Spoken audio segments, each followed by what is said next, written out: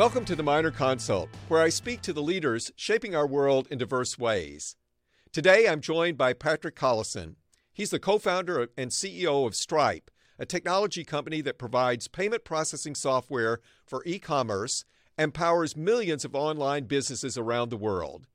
An accomplished entrepreneur, Patrick started his first company as a teenager and has been a leader ever since at the intersection of finance, technology, and the life sciences. I'm delighted to welcome him to the Minor Consult to discuss his journey to becoming an entrepreneur, Stripe's evolution with the changing technological and economic landscape, and his vision for accelerating discovery-based scientific research. Patrick, welcome. It's great to have you here today. Thank you for having me. So, Patrick, you grew up in rural Ireland. Both your parents were entrepreneurs. You, I think, traveled 45 minutes each way to school. From a very early age and still today, you're a voracious reader. How did you get interested in technology? And that'll, of course, lead into talking about your companies. But when did you have the inkling that you wanted to be an entrepreneur, to innovate in technology and do the things that you've done?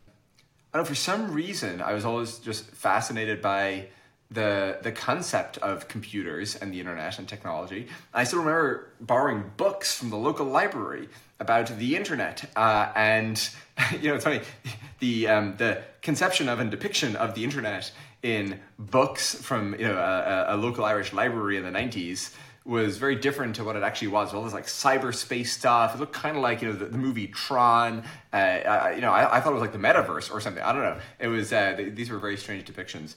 But programming these machines just seems intrinsically a fascinating concept.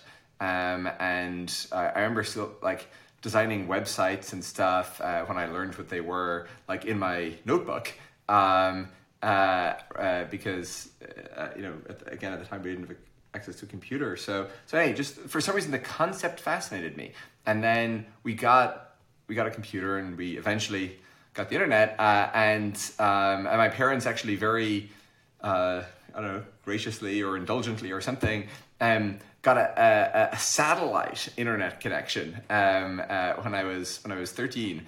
And that was this watershed moment in my life. And I still remember the Saturday where I bought a programming book and sat down to write my first kind of proper code, and was immediately enraptured, and just basically have been fascinated by programming ever since. And you wrote your own programming language. You won a national exhibition in Ireland. I even read that at the age of 16, an Irish publication deemed you the brightest redhead in Ireland. I don't know if a compliment or a backhanded compliment or what. But. Well, as a former redhead myself, we can relate to that. But then you and John, your brother, I think 2 years younger, started working together on company formation. You founded your first company. Can you tell us about that first company? And then, of course, that leads into to Stripe.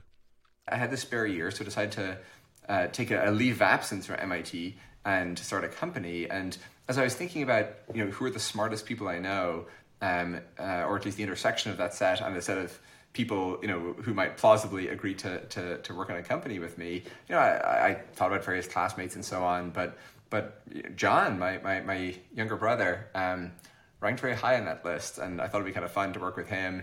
So he, I guess I just turned 18. He was 16. And so we decided to start this little website. It was going to be basically a secondhand used goods marketplace, where, I think this is one of those ideas that young people are often, compelled by because, you don't have a lot of money, and just like it's a kind of obvious thing. Like, why is there no liquidity in used items? It feels like there perhaps ought to be more than there is. And there's kind of Craigslist and stuff, but Craigslist is not exactly, even in 2006 or 7, Craigslist was not, it felt a bit long in the tooth, as did eBay. So we started working on that, and he took a summer off from high school, as he obviously was at the time, and we went from there.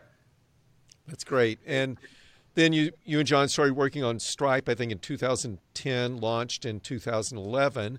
And can you describe, and of course now last year, 2022, I think you processed $817 billion of transactions on Stripe. Can you take us through the concept of Stripe, how you found the need or how you identified the need, and then what has been so distinctive about Stripe that has made it such a universal payment processing platform? Yeah, so the company we were just describing, the first company, the used goods marketplace, it ended up being acquired for a small amount by a Canadian company, after which John and I went back to college. We're both now in college in Boston. And we were kind of reflecting on the experience with this first company. And we realized that we had to set up a company and we had to figure out visas and we had to build a product. Like, we did all these things.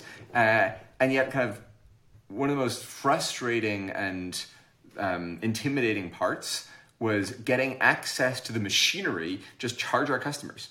Like, all we wanted to do was to, have our customers type in their credit card details or whatever, and, we would bill them. But for sort of historical reasons, those billing capabilities were provided by all these legacy players and banks, and you had to like fill out all this paperwork and fax it, and parts of it were in Latin, and maybe not quite, but like it felt that way. And so we were kind of in this ecosystem where things were becoming ever more easier to use and kind of faster. Like, you could set up a server in a couple of minutes. You just configure what you want, click create, and like suddenly magically you have this new virtual server provisioned by one of these new cloud hosting companies.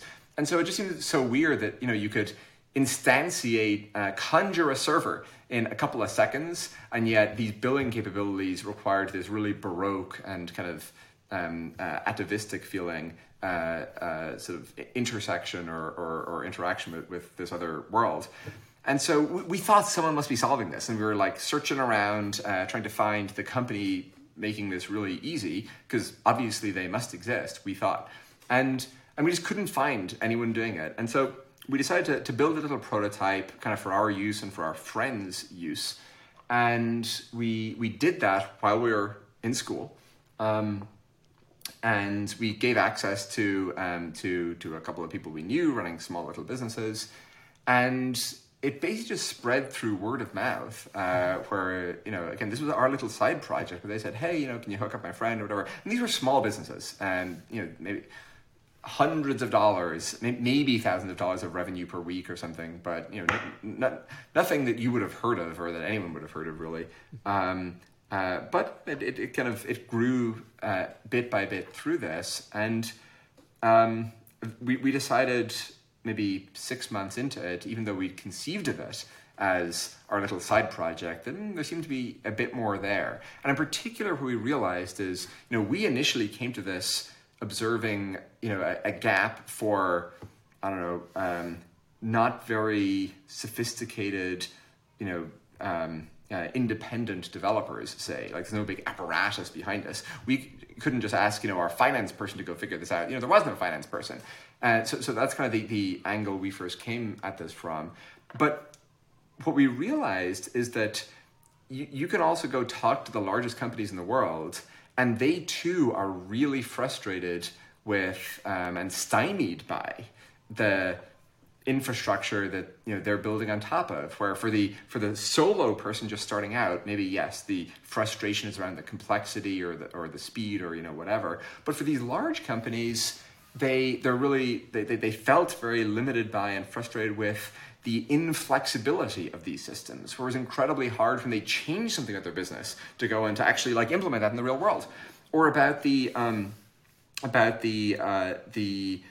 of the lack of geographic ubiquity, where if you're accepting credit cards, okay, fine, that works quite well in the US, somewhat less well in Europe, because a lot of people in Europe don't have credit cards. In right. Places like Germany or France, other payment systems are much more widely used, not to mention the rest of the world. And so kind of by charging cards, you're inadvertently really restricting your set of possible customers in a way that really contravenes the kind of the ideals of the internet. Like the whole promise of the internet is it's universally available to everyone.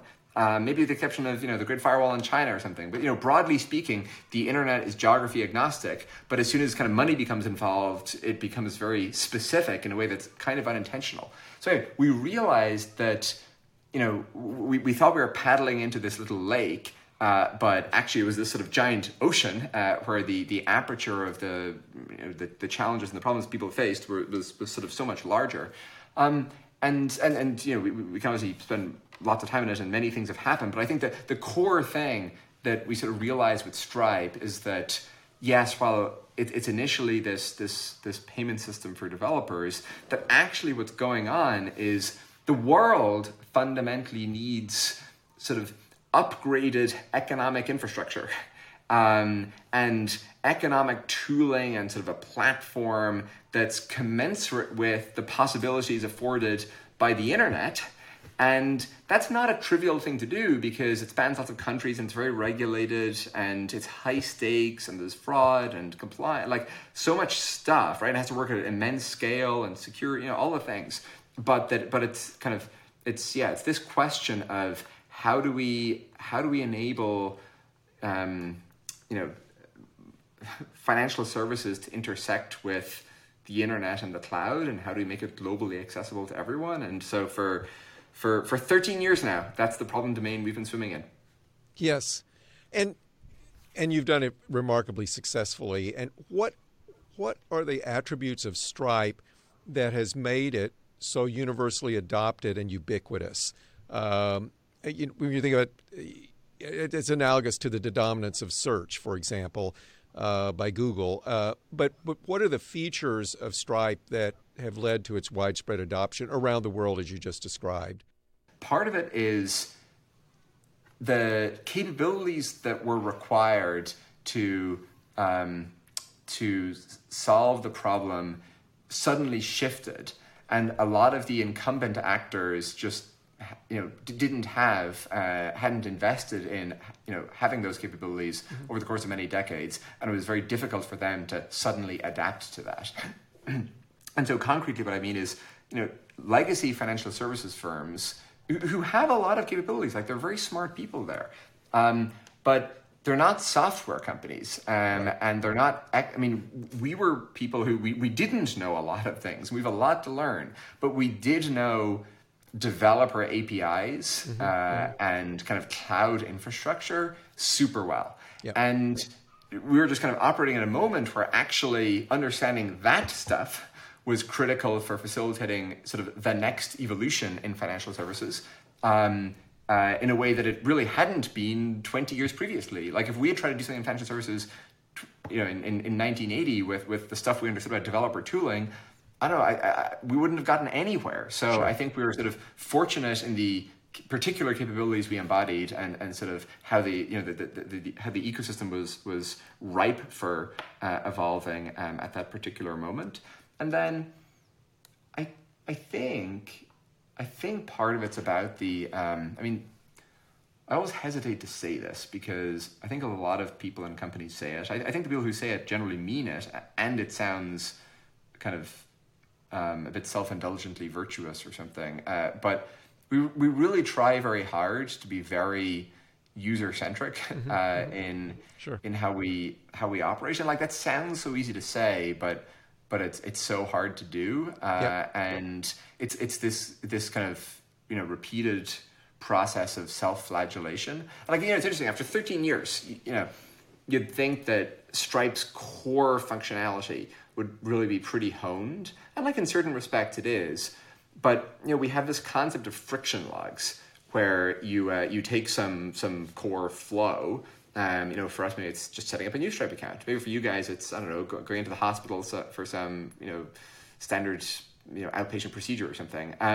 And you really try hard to adopt a beginner's mind and kind of forget all the context you have as to why things are the way they are.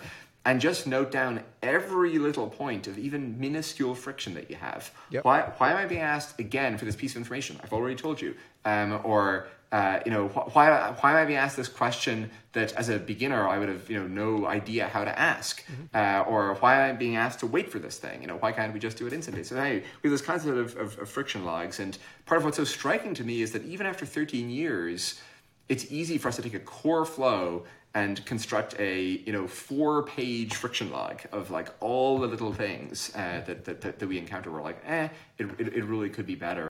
But I think those are great insights. Of course, you're also busy with other endeavors during the pandemic. In addition to leading Stripe, you also co-founded the ARC Institute, formally launched in late 2021. The ARC Institute collaborates with us at Stanford, UCSF, and Berkeley. And Patrick, can you talk about what your thought? You have a lot of thoughts on how to fuel, empower, accelerate discovery-based research, and what drove you to create a nonprofit research organization, and what's your vision for the ARC Institute, and what's been the focus so far? Yeah, so we worked on a project during the pandemic called Fast Grants. Yep. And we don't need to kind of recapitulate the full history of that, but basically what it did was provide, as the name suggests, these really rapid turnaround grants for COVID-related research, launched in April of 2020 with the goal of uncorking some of the hopefully highest impact or highest potential impact work that could help ameliorate things. And we learned a couple things from that. One was, the NIH is, and it might seem weird to suddenly invoke the NIH, but for those in the field, of course, that the NIH is the hegemon here. The NIH is the city, and we're all building our little buildings and stores and cafes and so on in this NIH world. The NIH's budget is $47 billion a year. It's by far the largest science funding entity in the world. It's I guess, as the statement implies, it is also the largest in the US. And people might not know, people listening, that by comparison, the NSF's budget is like $13 billion. So it's not just like the NIH is bigger; it's a significant integer multiple bigger. Yep. Basic biomedical science in the US is overwhelmingly funded by the NIH, and so that means that the vibe of our city and the zoning and the policies and so on are very substantially informed by its mechanisms, and those mechanisms are configured for peacetime, so to speak, and not for the kind of exigencies and urgencies of a global pandemic. And so hence Fast Grants made several, or 190 grants, I think, and we're very happy with some of the work that was able to enable. So what we learned from that was, that there are opportunities to do things that the NIH might not be itself configured for. And that's fine, in that no single organization can be configured to do everything. No matter how well put together it is, it has a shape, and there'll be opportunities sort of around it. So that was the first thing we learned. And then the second thing we learned is we had kind of an intuition around this, but it was very interesting, because Fast Grants afforded us the opportunity to work with hundreds of different scientists. That a surprisingly high fraction of scientists reported that they would be doing something somewhat different if they were not constrained by that which they could get funded for. And in particular, we surveyed several hundred scientists, and I want to get this figure right, but it was basically 4 out of 5 scientists told us that what they were doing would change a lot if they'd more money, but if they had money that they could spend however they wanted, because grant money, it's project based. It comes kind of for a specific agreed upon purpose in mind. And so these two ideas, and kind of seeing that fast grants, seeing the sort of, fast grants was not transformative or anything, but just kind of having some experience with the domain, made us think, well, maybe there would be interesting kind of medium-term opportunities that are sort of related to this. And so the basic idea of ARC is it's a research institute, as you said. The building is next to Stanford, on just off Page Mill in Palo Alto, and it pulls together biomedical faculty in partnership with these three universities that you just mentioned. And it would be remiss of me not to give you and Stanford an acknowledgement for being so formative in the earliest conception of this. And ARC would not be here without your own innovative disposition and willingness to try something new. So we're very grateful for that. But anyway, so ARC pulls together these faculty and funds them without regard to, funds them for curiosity-driven research where they don't have to tell ARC what they're going to do. They set the research agenda. And then secondly, where ARC provides these in-house technology platforms that they can take advantage of and build on top of. And so at Stripe, if you want to, I had breakfast this morning with one of our engineers who works on on the recurring billing infrastructure that hundreds of thousands of companies use to manage their subscriptions. And this guy, when he wants to go and do something, with machine learning, Stripe has all this, this infrastructure built up that makes it, really easy and fast for him to go and experiment with something and see if it's going to help, and to then deploy it at scale if it does, etc. Now, within the university, it's typically the case that you have to kind of aggregate all those capabilities inside your own lab. Yes. There isn't sort of the same kind of idea of infrastructure teams that you can collaborate with. And so the second thing that ARC does is for certain areas like certain animal models or for functional genomics or certain kinds of microscopy and so on, or indeed software engineering, we either do or will have those teams internally so they can kind of then collaborate with the faculty on their curiosity-driven agendas. So ARC actually just moved into its first kind of proper formal headquarters about 2 weeks ago, and we're very excited about that. It's about 100 people today, and running the first external open faculty searches now. So we're excited where it's going. It's very exciting. Looking forward 10 years from now, and I think Patrick, you did a great job of describing what I think listeners will see as the parallels between sort of the needs identification process that led you and John to start Stripe, and you spoke about that very eloquently before, and now the needs identification process that led you to co-found the ARC Institute, and bringing together people who are technology experts along with information scientists, data scientists, and then discovery-driven scientists, but to have the resources available for discovery-driven sciences in ways that the wheel doesn't have to be invented, every time a new scientist sets up their lab. Exactly.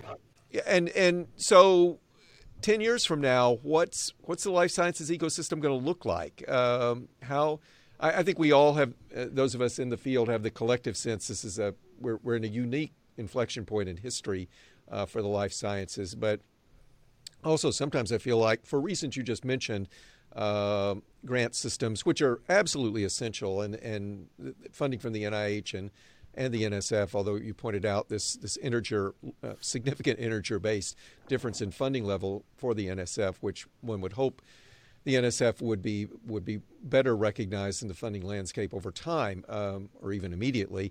But even within those structures, understandably, the work is going to largely remain project-based. So what can we hope for in having the ARC Institute, other endeavors like Chan Zuckerberg BioHub, and a lot of tech entrepreneurs have become interested in life sciences?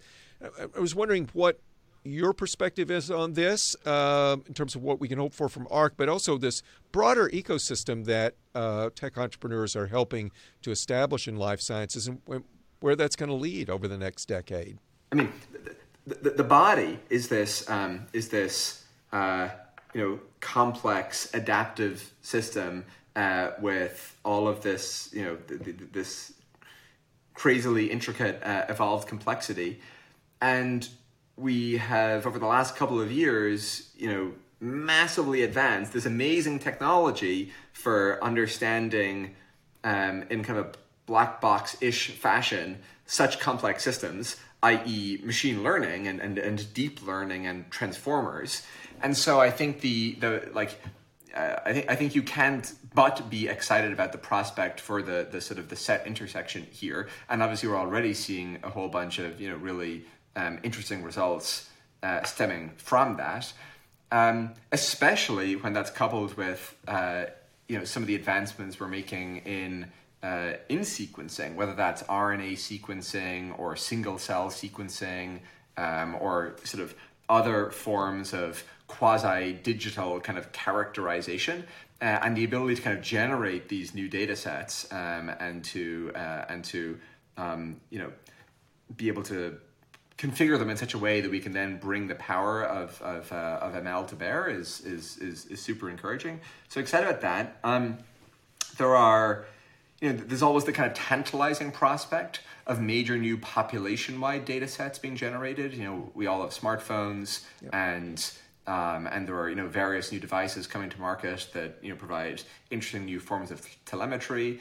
Obviously, that's always it's never quite as good as we want because of HIPAA or because of just like the fracturing of the data sets and so forth. But like in a way that wasn't the case say 30 years ago, you can at least imagine running significant kind of population-wide correlational analyses to try to at least generate hypotheses.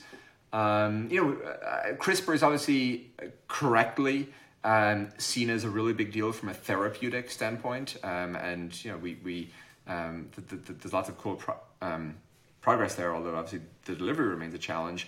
But I think CRISPR by people in my field, i.e.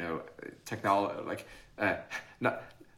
people outside of biology, underestimate the extent to which CRISPR is interesting as a telescope, and CRISPR screens and things like yep. that, and so it's not just useful as like a way to fix things. It's useful as sort of a data generator, and I think CRISPR is kind of a new way to interrogate cells is super interesting.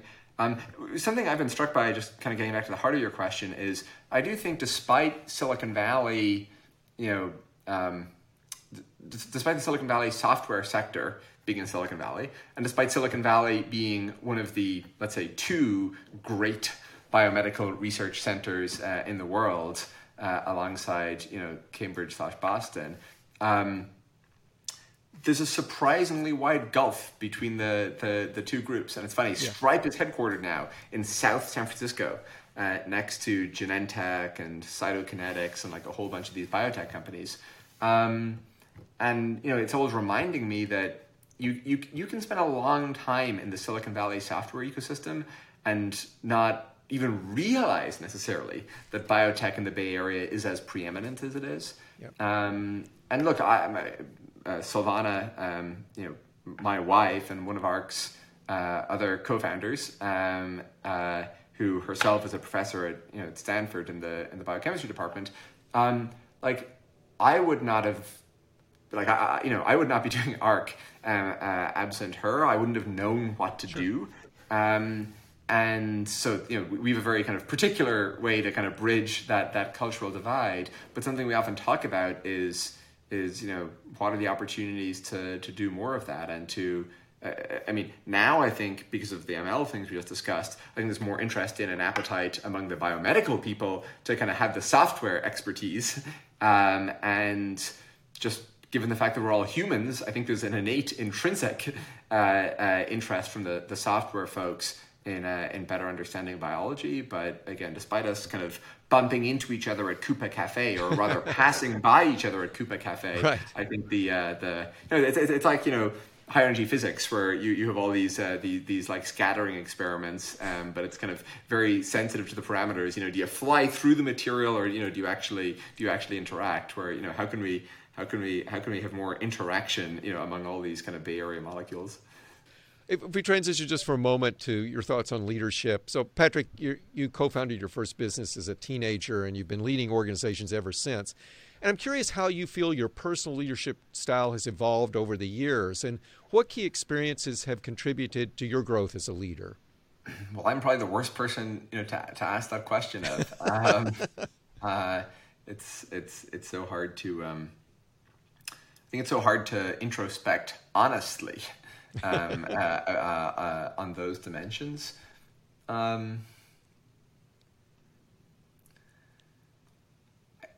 Early on, I thought of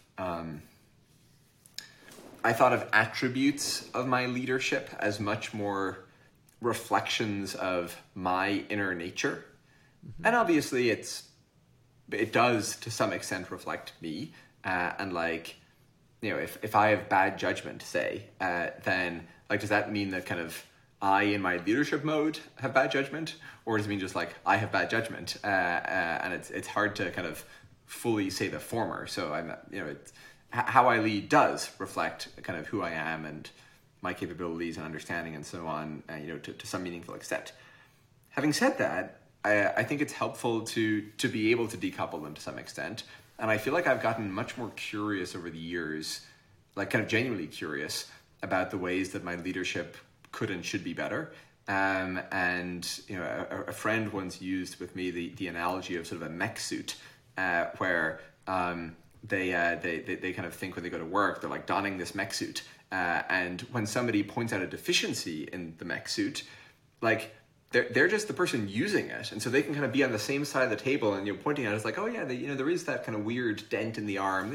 That's not great, and maybe a mech suit is a bad analogy, because the idea is not that you want to be sort of defensive or pugilistic. It's that it's something you wear and wield, as opposed to what you yourself intrinsically are.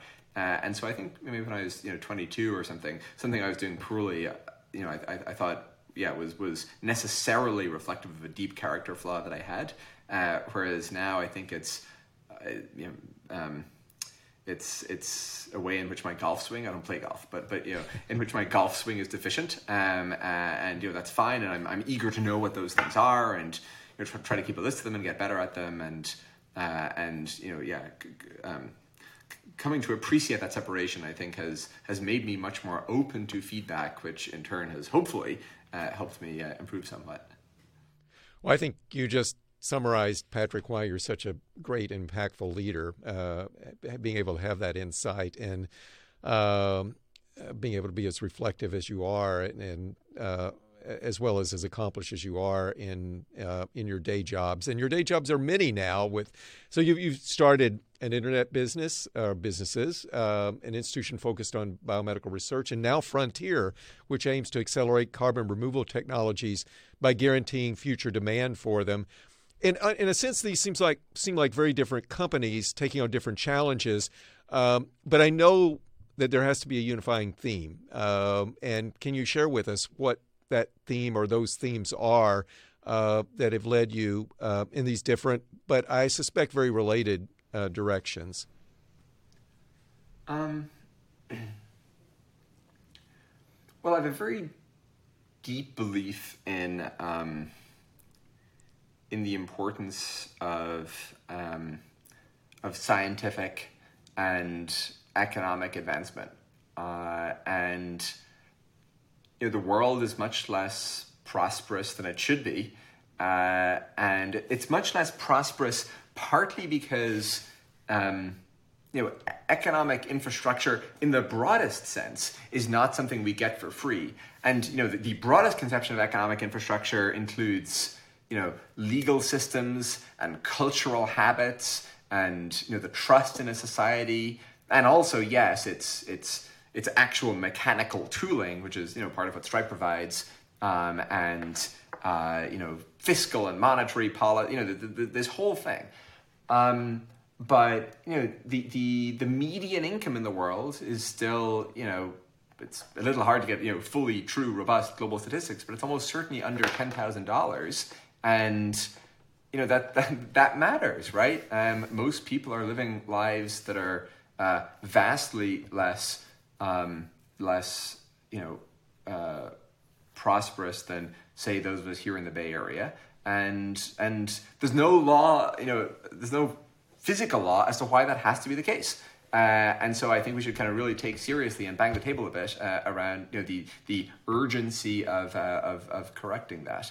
And then part of the reason that we're not all as well off as we'd kind of like to be, or that we don't live lives that are as wholesome as we would hope, is because we just don't have the knowledge, right?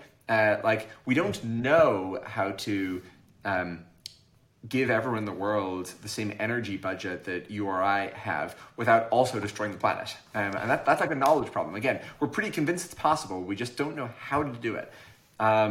We don't know how to remove the CO2 from the atmosphere that we will need to remove if our current climate models are correct, and if our current emissions trajectory, even assuming we do eventually decarbonize, remains what it is. And obviously your world, there are, I'm guessing hundreds of people, at least dozens, maybe hundreds of people, present at, across the Stanford healthcare system every day with a disease that or a condition we basically don't know how to cure. And maybe we know some things to, help ameliorate it a bit or something, but where we I don't know, take type 2 diabetes, right? We can manage it for sure. But can we cure it? It's unclear, right? And that's not, some uncommon, obscure thing. And obviously, just go down the list of the most common conditions, and I think the set of things we don't know, particularly in medicine, is just so much larger than the set of things we do. Which is also exciting, right? And the opportunity. But so to your question, is what's the common theme? Look, I don't know that I have a grand theme, but I would say I am captivated by the sort of dual importance of expanding the set of what we do know, and then more broadly kind of disseminating and enfranchising this basic economic the liberty and the prosperity that we benefit from. I think it really matters. Oh, it certainly does. And Patrick, I want to end with two questions that I ask all my guests. First, what do you think are the most important qualities for a leader today? So I think two things are different today. Caveating with whatever, I'm one random person, but social media and the glare and occasionally the mob dynamics, where something can a small little a few smoldering embers can swiftly become a sweeping conflagration. So one, that, and then two, I'm always a little bit skeptical of this because there's a bit of, this is what people always say, but there's a lot of suggestive evidence that there are very significant generational differences, kind of in sheer forces at play today. Yes. Where expectations among different cohorts are wildly different. And actually I was speaking with somebody, I won't name them, but somebody who's taught at Stanford for a long time this week, and she was saying that that it is extraordinary to her how different undergrads on campus are today as compared to undergrads in the 90s. And she was not saying that that's a uniformly bad thing. Yeah. She said that she thinks the desire to kind of do something of significance in the world is, in her view, greater today than she observed that as being in the 90s. But she said that that the ability to engage with dissenting or sort of unpleasant arguments is substantially reduced. And, no one person's assessment can be taken as gospel, but there's enough suggestive data points, and Jonathan Haidt has marshaled all sorts of, longitudinal time series and so on. And you can even look at the self-reported data from the people themselves. And in CDC data, among, adolescents, the self-reported feelings of sadness and hopelessness, have massively increased. And so, I think the two challenges for leaders that I observe in all my conversations are, the ability to, I don't just want to say courage, because it's not just that. It's like, because some of these dynamics are very complicated, but let's just say the ability to keep an even keel given the mob dynamics around, and to not capitulate, and to not do things that are actually a bad idea because you feel this kind of intense pressure from those around you, and then which is so hard to resist. And then secondly, figuring out how to deal with these generational dynamics. I think those are the two big things. That's great. My final question is, what gives you hope for the future? I don't know that. Well, there's the line that when you think about the future, it's easy to feel like a pessimist or to become pessimistic because the current day challenges and problems are so salient. But then when you look at history, you become an optimist because you're like, man, we've come so far. And so I find history very interesting, and I'm struck that you have to kind of be willing to adopt an extraordinarily acute present exceptionalism to think that the future will not be substantially greater than the past, given that the dynamics that have made 2023 possible have delivered such durable improvement in standards of living for several centuries now. And it's in principle possible that, that could somehow, inflect and reverse, but it seems unlikely. So I maintain my basic optimism about the historical forces propelling us forward, and that, while yes, we have all sorts of challenges and problems today, it's as you assemble our country has had civil war. We have faced world war. There were several thousand domestic bombings in the early 70s. So whatever challenges we face today, it's not clear to me that you would necessarily put them in even the top 10 that our country has faced in say the past 150 years. And so, yes, I would say that the possibility of the advancement of prosperity and our knowledge are intrinsically exciting, and I'm in fact hopeful that we will succeed in doing so, based on casting a look backwards. That's wonderful, Patrick. Thank you so much. Thank you for listening to the Minor Consult with me, Stanford School of Medicine Dean Lloyd Minor. I hope you enjoyed today's conversation with Patrick Collison, co-founder and CEO of Stripe.